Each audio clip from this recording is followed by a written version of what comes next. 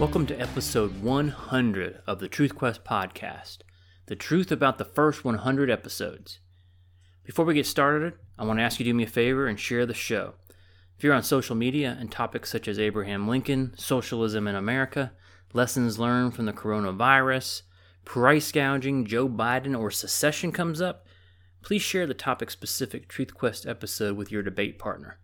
Episodes are available on iTunes, Google Play Music, Stitcher, Spotify, Podbean.com, and most recently, ThinkSpot. The video versions of the podcast are available on YouTube, BitChute.com, and Brighteon.com, which recently got kicked off of Facebook. So check out Brighteon.com.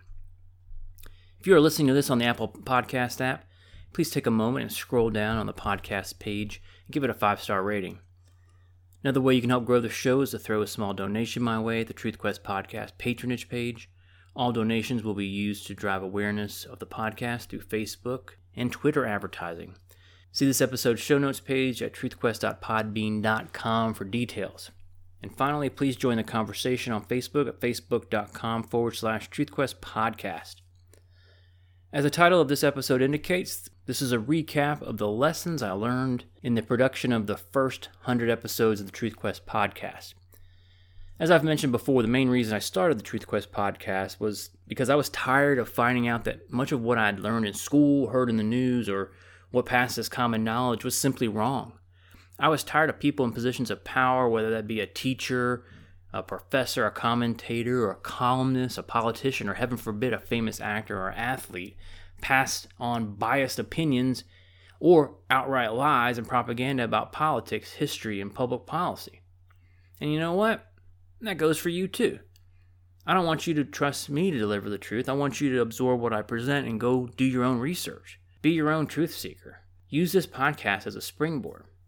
I was tired of arguing against national Democrats and for national Republicans because I slowly, over the course of a decade or so, I slowly realized that there really is no difference between the two. It forced me to reevaluate my arguments. It forced me to say, the hell with the parties, the hell with the ideology. What is the truth? That's all I cared about.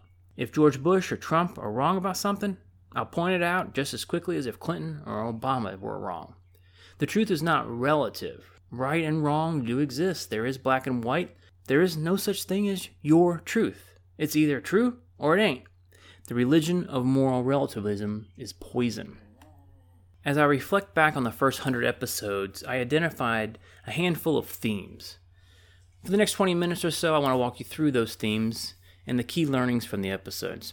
Along the way, I'll mention episode numbers, so if the topic is of interest to you, you can easily dial them up. Hope you enjoy. For any of you who is a regular listener, you know that my favorite topic on the podcast is the United States Constitution. And if I had to choose one episode for you to listen to, I would hands down choose episode number 3, The Truth About the Constitution, with the subtitle, Where in the Constitution? The key takeaway here is, if the Constitution is silent on an issue, then the federal government should have nothing to do with it. Period. End of story. No debate. No whatabouts. I refer quite often to Article 1, Section 8, which dictates the few and defined powers granted by the Constitution to the federal government. In Episode 3, I followed that discussion with a list of things that are not on the list, i.e., that the Constitution is silent on, like marriage, abortion, health insurance, old age pensions, infrastructure spending, foreign aid, education, student loans, bailout of corporations. I think you get the picture. I've described the Constitution as America's rule book. And as I said in episode 98, The Truth About Abraham Lincoln, we can have a government of men or a government of rules. A government of men is a government of the whims of men, and men are by nature sinful, greedy, and power-hungry. It was James Madison who said if men were angels, no government would be necessary. And if angels were to govern men, neither external or internal controls on government would be necessary. My point is that government of rules runs regardless of who is in charge. The rule of law rules, not the people in charge. That is why I harp on the Constitution so often, because it's our rule book, and it has been ignored and bastardized. Regular listeners and constitutionally literate people also know that through the Constitution, the states created the federal government, assigned them few enumerated powers, and all other powers were left to the states. With that very basic recap of the founding of the United States comes the most radical, all-encompassing conclusion that I arrived at in the first 100 episodes of this podcast, and that is the fact that we live in a post-Constitution America. And the majority of Americans either do not care or have no clue. It didn't take long for the forces of darkness to begin expanding the power of the federal government. Hell, George Washington himself violated it when he led a federal militia into Pennsylvania to quell the Whiskey Rebellion. Then the second president, John Adams, and the Congress passed the Alien and Sedition Acts. It was downhill from there. The rule book has been torn down over the last 2.5 centuries, one piece at a time. I've dedicated entire episodes to many of these topics, but here's just a few. The 16th Amendment, which is episode 64. The 17th Amendment. This is where senators were no longer appointed by the state legislatures, essentially being ambassadors to the states in D.C. Now, thanks to the 17th Amendment, they are elected by popular vote, and with the help of big money lobbyists and donors, can be bought, blackmailed, and become career politicians who ignore their constituents and accumulate massive wealth. The Federal Reserve, of course, has been one of the most damaging unconstitutional entities in the history of our nation, as was the unconstitutional removal of our currency from the gold standard. Listen to episodes 27 and 28 for the Federal Reserve, and episode 62 for the gold standard and sound money. We have not declared war since World War II. See episode 82 for a discussion on that. We've had Supreme Court opinions accepted as legislation. More on that in a minute, but that's episode 16. How about Social Security? Episode 8. Medicare, Medicaid, Medicare Part D. Asset forfeiture laws. How about the federal minimum wage laws? Episode 4. Student loans. Episode 39. What about the hundreds of unconstitutional federal agencies? The Department of Education, the Environmental Protection Agency, the Interior Department, the Department of Homeland Security, Health and Human Services, Labor Department, Department of Housing and Urban Development, the Energy Department, Small Business Administration, the Commerce Department, the Department of Transportation, Amtrak, the Food and Drug Administration, Fannie Mae, Freddie Mac, the Export-Import Bank. In episode 73, I laid out the case for the return to a constitutional America. That would be no more federal declarations of definition of marriage, no more socialized medicine, that's episode 12, no more Fed involvement in the education of our children, no more federal meddling in gun control measures, that's episode 18, no more federal involvement in labor laws. The abortion industry would have to deal with 50 individual states, that's episodes 2, 46, 47, and 86. No more corporate bailouts, no more federally elected officials running around trying to cripple our economy over climate change, no more TSA, no more federal welfare programs or farm subsidies, no more foreign aid, no more federal gas tax that goes into the federal coffers, never to be seen again, yet promised for infrastructure spending. No more FDA delaying potential life-saving drugs. No more federal tax credits for buying electric vehicles. No more NSA spying. No more IRS. Bureau of Land Management, Fish and Wildlife Service, the U.S. Commission of Fine Arts, gone. Mine Safety and Health Administration, gone. I could go on for 20 minutes. As a matter of fact, in the first chapter of my book, Critical Thinking, I provide 4 pages of unconstitutional federal agencies if you're interested. So, back to the Constitution. In episode 37, The Truth About the Bill of Rights, I came to realize the damage done to the country by something called the Incorporation Doctrine, which basically applies the Bill of Rights to the states. See, that's not the way it was supposed to work out. The Bill of Rights, which really should have been called the Bill of Restrictions against the federal government, only applied to the feds. Over the years, the Supreme Court issued opinions that were accepted as law that the Bill of Rights applied to the states, which it most certainly does not. And then there's 3 episodes on the Federalist Papers, episodes 43 through 45, which offer some great insight into the minds of the Founding Fathers, how they represented the newly created Constitution to their contemporaries as they shopped it around the colonies looking for ratification. As the federal government grew over the centuries, it has become clear to anyone with a lick of sense that the federal government is too big to succeed. Literally everything the feds get involved in ends up broken, with waste, fraud, and abuse of biblical proportions. The federal government literally has a 100% failure rate. It's quite remarkable. All of this, however, was avoidable and predictable back during the founding of the nation by the Anti-Federalists, which I dedicated in Episode 2 and Episode 75. Along those same lines, another conclusion I arrived at after the first 100 episodes is that the only thing that can save America from ruin is if a handful of states secede from the Union, set up their own country, their own government, with their own gold-based currency, its own military, its own immigration policy, etc. I dedicated 2 episodes to the topic of secession, 87 and 88. See, the problem is, the United States, as it's run by our overlords in D.C., it's beyond reform. It's beyond repair. They will continue to print money until China or Russia or Turkey or the EU or Japan says enough is enough. We are no longer buying your bonds. We're no longer going to use the United States dollar as the world's reserve currency. That's when the shit's going to hit the fan. Another related topic that I learned about during the first 100 episodes is the idea of nullification. Listen to episode 23 if you're interested in that.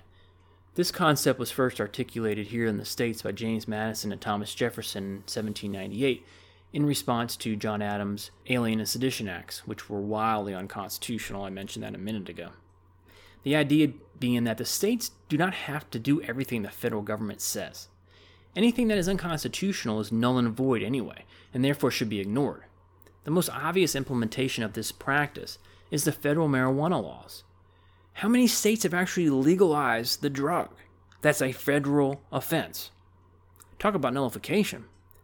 But there are a number of other areas of nullification, like the right to try laws, gun control measures, asset forfeiture laws, surveillance, the ability to sell raw milk, believe it or not, warrantless stingray spying. I mean, the list goes on and on. One of the most memorable realizations I arrived at during the first 100 episodes was regarding the Supreme Court, as I mentioned a minute ago. Way back in episode 16, I made the following point, that if you take nothing else away from this episode, take this. The Supreme Court issues opinions, not rulings, not decisions, not legislation. They issue opinions on a singular case being argued in front of them. Their opinion on that case only applies to that one case. It doesn't get applied to the entire country. The Supreme Court has become a tool of the left to chip away at the Constitution, year after year, decade after decade, and now at this point, century after century, with death by a million bad precedents. One unconstitutional case opinion is applied to another case, which is applied to another case, which is applied to another case, until you get to the point where the Constitution literally is rewritten. Not only is the judiciary the weakest branch of the government, but did you know that the Supreme Court is not supreme? It's not supreme when it comes to interpreting the Constitution. The other branches of government, the executive and legislative, have an equal say, especially in the enforcement of the opinions, and the states have an equal say as well. They can always ignore Supreme Court opinions. Think about it. Why would the Founding Fathers have created the federal government and then grant a federal agency, the Supreme Court, the sole power to interpret the Constitution? Answer: they didn't. It would be the proverbial fox guarding the henhouse. The concept of judicial review is a fabrication of the court. It has no basis in Article 3 of the Constitution. The Supreme Court is supreme in only one way: over lower federal courts. It's not supreme over any other branch of government. Congress plainly has constitutional authority to define and restrict the jurisdiction of the federal courts. Speaking of Congress, I also arrived at the conclusion that the real blame of the demise of the country lies directly at the feet of Congress, who have abdicated their constitutional duties as a check and balance against the executive and judicial branches for decades. They never cut spending. They never impeach federal judges who overstep their bounds. They never impeach presidents for starting and fighting undeclared wars. They never bring single-issue bills up for a vote. Instead, they bring 1,000-page bills to the floor for a vote after posting it online 2 hours earlier so no one has time to read it. And the government grows, and the government grows, and the government grows. As I mentioned a minute ago in reference to episode 82, no president has declared war since World War II. That's a constitutionally required mandate. That's another abdication of congressional duties with tens of thousands of wounded and dead American soldiers and millions of dead and maimed people all over the globe. Congress is supposed to declare war, and the president serves as a commander-in-chief. But Congress is full of cowards who don't want to vote for anything that makes them susceptible to scrutiny. That's why they refuse to present single-issue, single-topic bills for up or down votes. It leaves every congressman uttering these words when asked, "Why did you vote for that bill?" "Well, it had some pork in it and a lot of stuff I disagree with, but, I had to vote for the Make America Great bill, or the Patriot Act, or the CARE Act, or the HEROES Act," whatever the feel-good name they give it. Congress is a joke and worthy of contempt of the American people. I gotta tell you, I'm most proud of the 4 episodes I produced on the abortion debate. The research and the refinement of the arguments in order to put together a cogent episode solidified my pro-life stance. I no longer hesitate to speak up to anyone about abortion because I know more than ever that it's a slam dunk case. In episode 2, The Truth About Abortion, I introduced the most important question that all pro-lifers should use. What about the baby? I have yet to get a pro-abortion advocate willing to answer that question. I've gotten fence-sitting pro-choicers to answer it, and quite honestly, it's a damn near 100% conversion rate with those folks. After they regurgitate all the talking points about the woman's right to their body, health care for women, what right do men have to tell women what to do with their body, their choice, I simply ask them, well, what about the baby? In episode 33, I outlined the mental gymnastics required by pro-abortion advocates to make their argument in favor of the murder of babies in the womb. Then I spent 2 episodes, episode 46 and 47, dissecting the Roe v. Wade opinion. And it's incredible for 2 reasons. Number 1, it's incredible how sick and twisted the majority decision is. And number 2, it's incredible that no one on the pro-life side actually uses the opinion in defense of pro-life measures. It's right there in black and white. The opinion leaves plenty of room for states to restrict abortions. Another important lesson I learned from these first 100 episodes is the importance of questions. So from episode 13, I have this to say. One of the takeaways from the Truth Quest podcast should be to learn how to ask questions. You don't have to confront opposing viewpoints with a counterpoint, especially not when you have truth on your side. A lot of people are afraid of confrontation, and they claim that they don't know enough about a particular topic to get into a discussion with somebody. What these people fail to realize is they are not engaging in a boxing match, trading punches with their debate partner. You are simply helping your debate partner seek the truth, and you're using questions that force them to articulate or defend their views as one of the most powerful weapons you have in your arsenal. So one of the best questions you can ask is, what do you mean by that? All credit needs to go to Greg Koukl for that question. He has a great book called Tactics, if you're interested. This "what do you mean by that" question is non-confrontational, and it actually shows interest in what the person is saying. But it forces them to go beyond the regurgitated talking points that they heard on CNN or MSNBC. I mean, the fact of the matter is, people who refuse a conversation about a topic, that's dangerous. It leaves them closed-minded. It leaves them seeking affirmation of their biases. My experience has been that when someone refuses to have a conversation about something, it usually means they are unable to explain why they hold certain opinions. Sometimes it's because they really do not have any level of conviction on what they're saying. They may be too embarrassed or too proud to admit it. The use of gentle, probing questions can be used to draw these folks out into a conversation. The next most profound lesson learned from the first 100 episodes of the Truth Quest podcast is the left's use of name-calling, ridicule, and slander. In the end, I came to realize that the name-calling is nothing more than a stall tactic. It's a debate avoidance tactic. The idea being that if I call you a name, you'll spend all of your time defending your honor against the defaming claim, rather than going on the offensive and destroying their ideological foes. You've heard all the names, the mocking, the ridicule, the racist, you're a white supremacist, homophobe, transphobe, bigot, xenophobe, sexist, misogynist, you're a denier, a deplorable, a hater. Now the name-calling and the intolerance is evolving into online censorship, deplatforming and shadow banning by the likes of Facebook, YouTube, and Twitter. Heaven forbid your opinion stray from the 3x5 card of allowable opinion. In episode 59, I produced an episode called The Truth About What We Agree On. Now, most people agree that Washington, D.C. is a cesspool. Most people agree that D.C. is full of people with little interest in doing the right thing for their constituents. They only care about getting reelected and getting rich.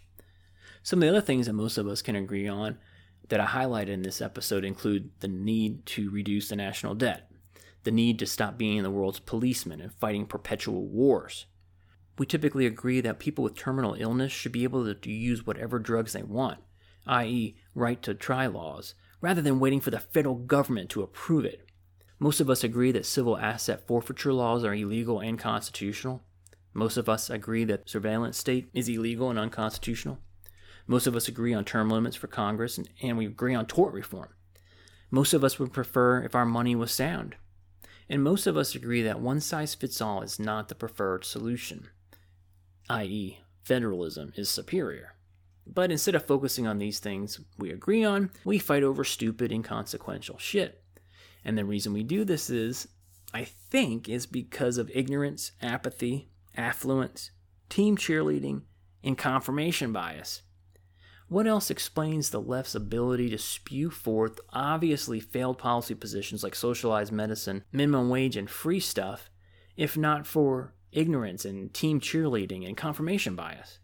What else explains the ability of the establishment in both parties to run up the national debt, to start undeclared wars, to pass legislation whose sole purpose is to violate our constitutional rights like the surveillance state or asset forfeiture laws, if not for apathy, which is bred by affluence?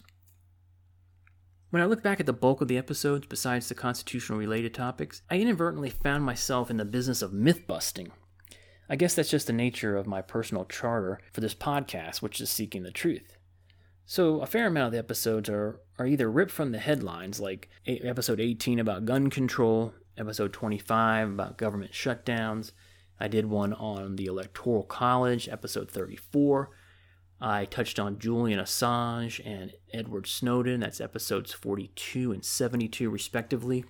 Mass shootings is episode 58. Walmart, which is much maligned, episode 65. And, of course, Joe Biden, episode 91. Or there's just topics from history that have been presented inaccurately over the decades or centuries. Episode 38 was the truth about the Democratic Party. Episode 80, the truth about democracies. And then the most recent episodes, the truth about Abraham Lincoln, part 1 and 2. I produced 4 episodes busting the myth of socialism. 5 if you count episode 90, the truth about Bernie Sanders. Episodes 31 and 32 just laid out the truth about socialism. Episode 57 is the truth about free stuff. And then recently, episode 96, the truth about socialism in America, where I make the argument that America really already is a socialist country. I think all of those are useful given the country's and the world's continued penchant for socialism. I cover a lot of social issues on the podcast, most of which would fall in the category of myth-busting because the corporate media's coverage is so one-sided. Episode 7, the truth about climate change. I present a whole host of evidence against the corporate press's push to destroy the economy, all in the name of an unproven theory. Episode 20, the truth about birthright citizenship. My research for this episode completely changed my initial opinion on this topic. The gender pay gap, white privilege, hate speech, episodes 41, 69, and 76 respectively, all of those topics are widely misreported and propagandized in the corporate press. Besides the Constitution, economics is my favorite topic. We've covered a lot of economic territory in the first 100 episodes. There's lots of crossover between myth-busting and economic episodes. Episode 4, the truth about minimum wage, busted that myth. Episode 8, Social Security, Ponzi scheme. Episode 24, the truth about tariffs, who actually pays. Episodes 27 and 28, the truth about the Federal Reserve, corrupt, unconstitutional, damaging, dangerous, irresponsible, unnecessary. The Truth About Billionaires, episode 36.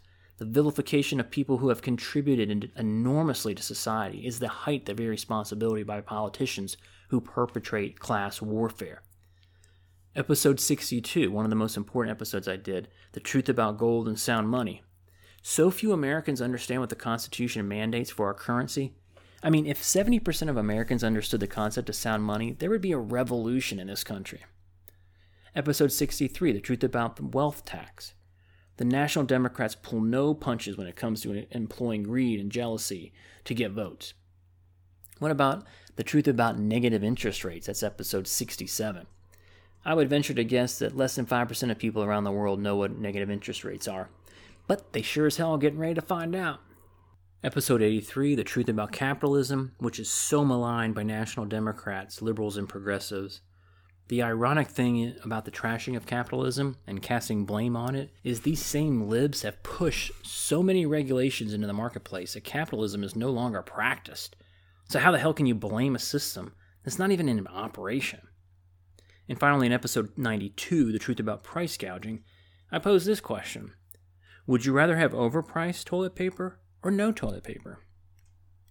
And of course, any podcast worth its salt must produce content that is related to the headlines of the day. But I try to pick topics that are not only myth-busting, but build awareness, ones that can be used to teach a lesson, or I try to set the record straight. For example, The Truth About Vaping and California Wildfires, that's episode 29 and 71.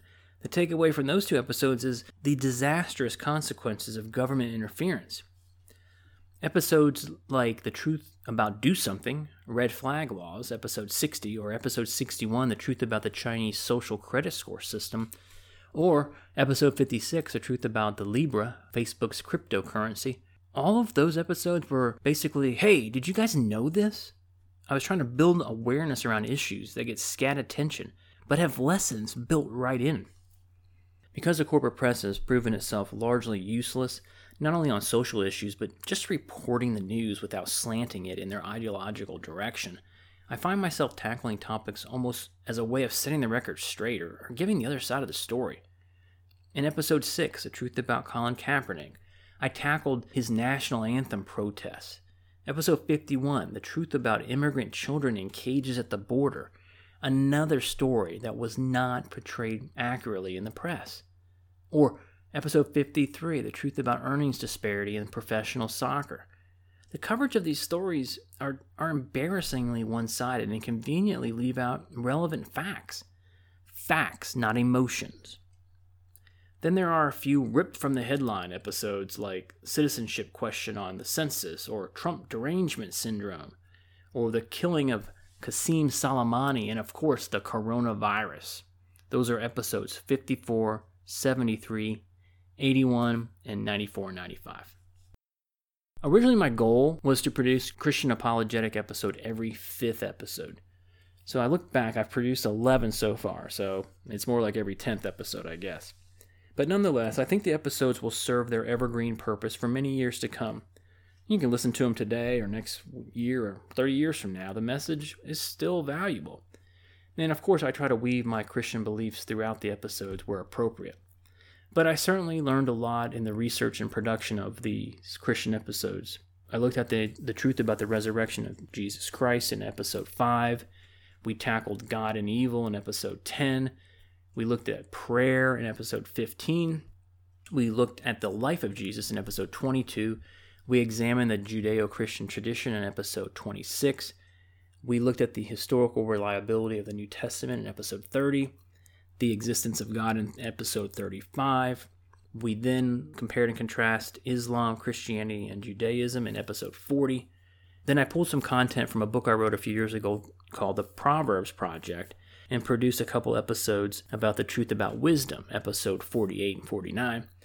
And finally, episode 77, The Truth About the Good News.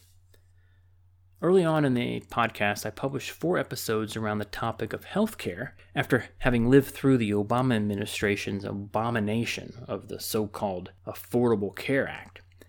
In episode 9, I explained how healthcare in America worked successfully prior to the federal government's involvement via Medicare, Medicaid, and hosts of regulations. Then in episode 12, I explained what socialized medicine really means and the results of those systems. With that groundwork laid, I then tackled Obamacare in episode 14, followed by episode 17, where I offered solutions to the problems we have in the American healthcare system.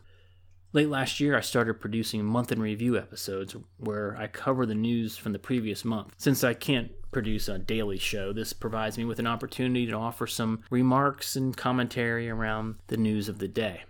And based on the download stats, those episodes seem to be pretty popular with you guys.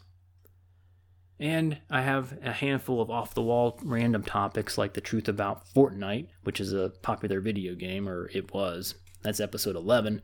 The truth about Thanksgiving, episode 21. And the truth about English soccer play-by-play commentary. That one was kind of fun. That's episode 52.